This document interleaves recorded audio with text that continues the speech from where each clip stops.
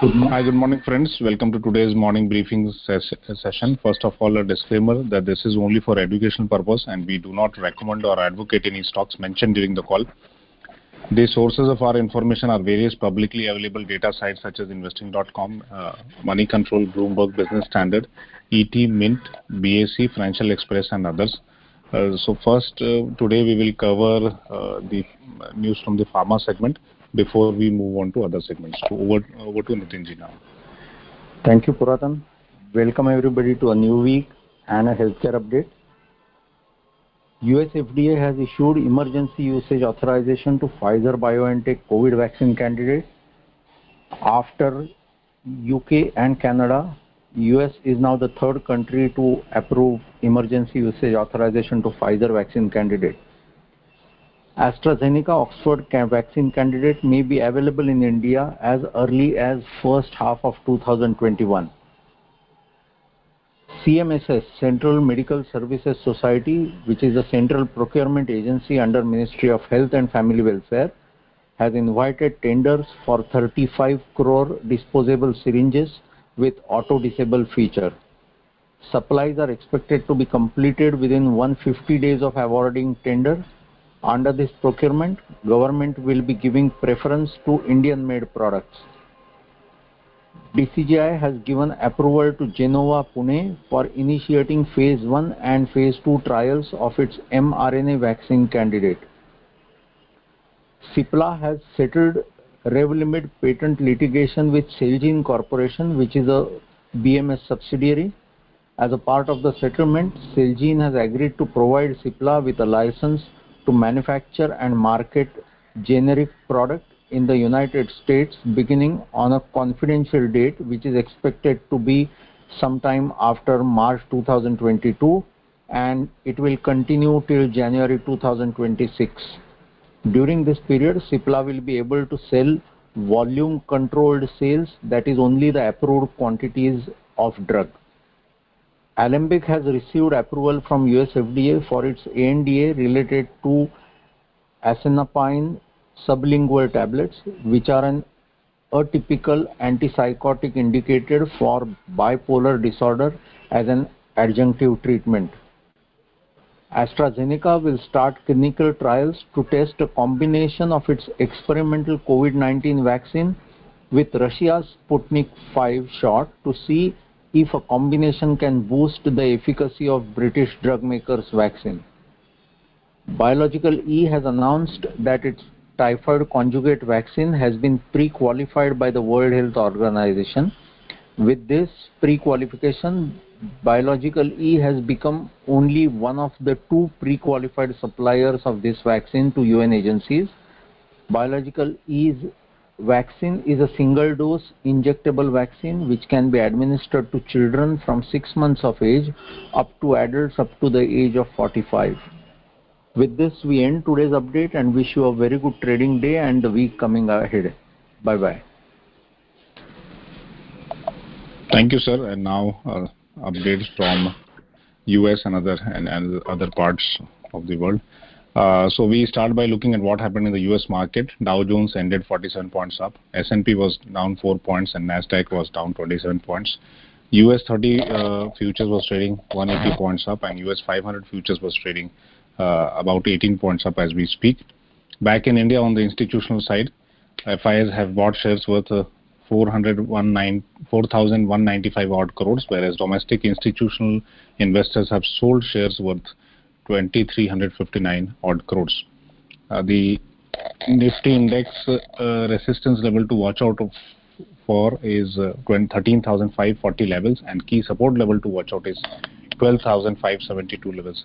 There is a huge gap that you might be observing between the support and resistance level. It is just because we have changed a little bit of methodology in calculating the support and resistance level. So we really need to see which are the strong resistance and support levels here. For Bank Nifty, the key resistance level to watch out is 13,725 level and key support level to watch out is 28,020 levels. Maximum call open interest stands at 13,000 levels, followed by 13,500, which will act as a resistance level.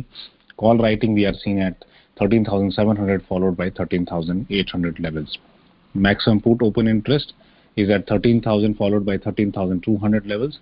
Put writing we are seeing at 13,200 levels followed by 13,500 levels.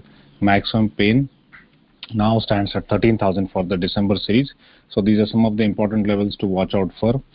On the non-speculative side, we have HDFC, Infosys, Infratel and ICICI General Insurance that are seeing high delivery percentage. So one needs to check out what's happening on these counters.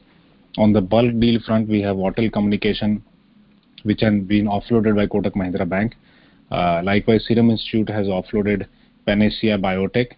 Everstone Capital has sold S. Chand and Company, and Adani Logistics has offloaded Snowman Logistics. So some big names and known names that have been offloaded by other big name investors. On the automotive front, we have seen Maruti's market share dip below 50%. So we really need to see as to how Maruti would counter this dip in the market share. 50% market share is sort of benchmark for Maruti, and one needs to see what could be the potential impact on the share prices because of this. On the banking and financial segment, we have Central Bank of India, wherein the capital raising committee has approved the proposal for raising funds up to 500 crores. On the HDFC Bank rating, Financial Express Corner has maintained a buy rating on the counter. The media has reported that RBI curves will have a limited impact on the HDFC Bank counter. So this is one counter that you need to see and evaluate.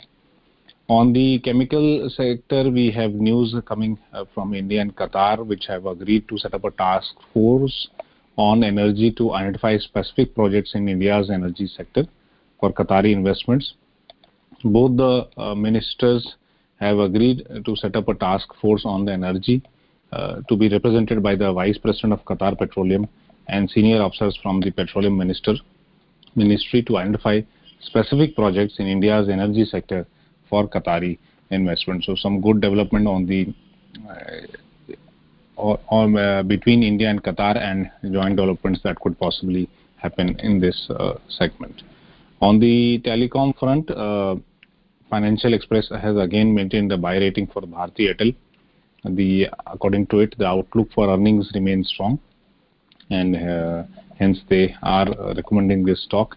At the same time, Bharti Infratel has received an approval to change the name to Indus Towers after merger. So the name would be changed to Indus Towers going forward. On the logistics and shipping side, we have core secretary panel, which is set up to take up the shipping corporation disinvestment. So this panel is discussing how government can offload its stake in SCI. On the consumer side, again, Financial Express has maintained buy rating for Heritage Foods, and it is expecting the EPS to go up by 6.5 percentage points. The target price given for Heritage Foods is 400 rupees. And finally, on the conglomerate side, we have Zuari Global, which is the parent company which has acquired 100% shares of the Zuari insurance broker from Zuari Finserv. And L&T is slated to win about a project worth about 5,500 crore, including NPCIL and Chennai Metro Rail jobs. So this is all from my side. Have a good trading week. Take care of yourself, and thank you.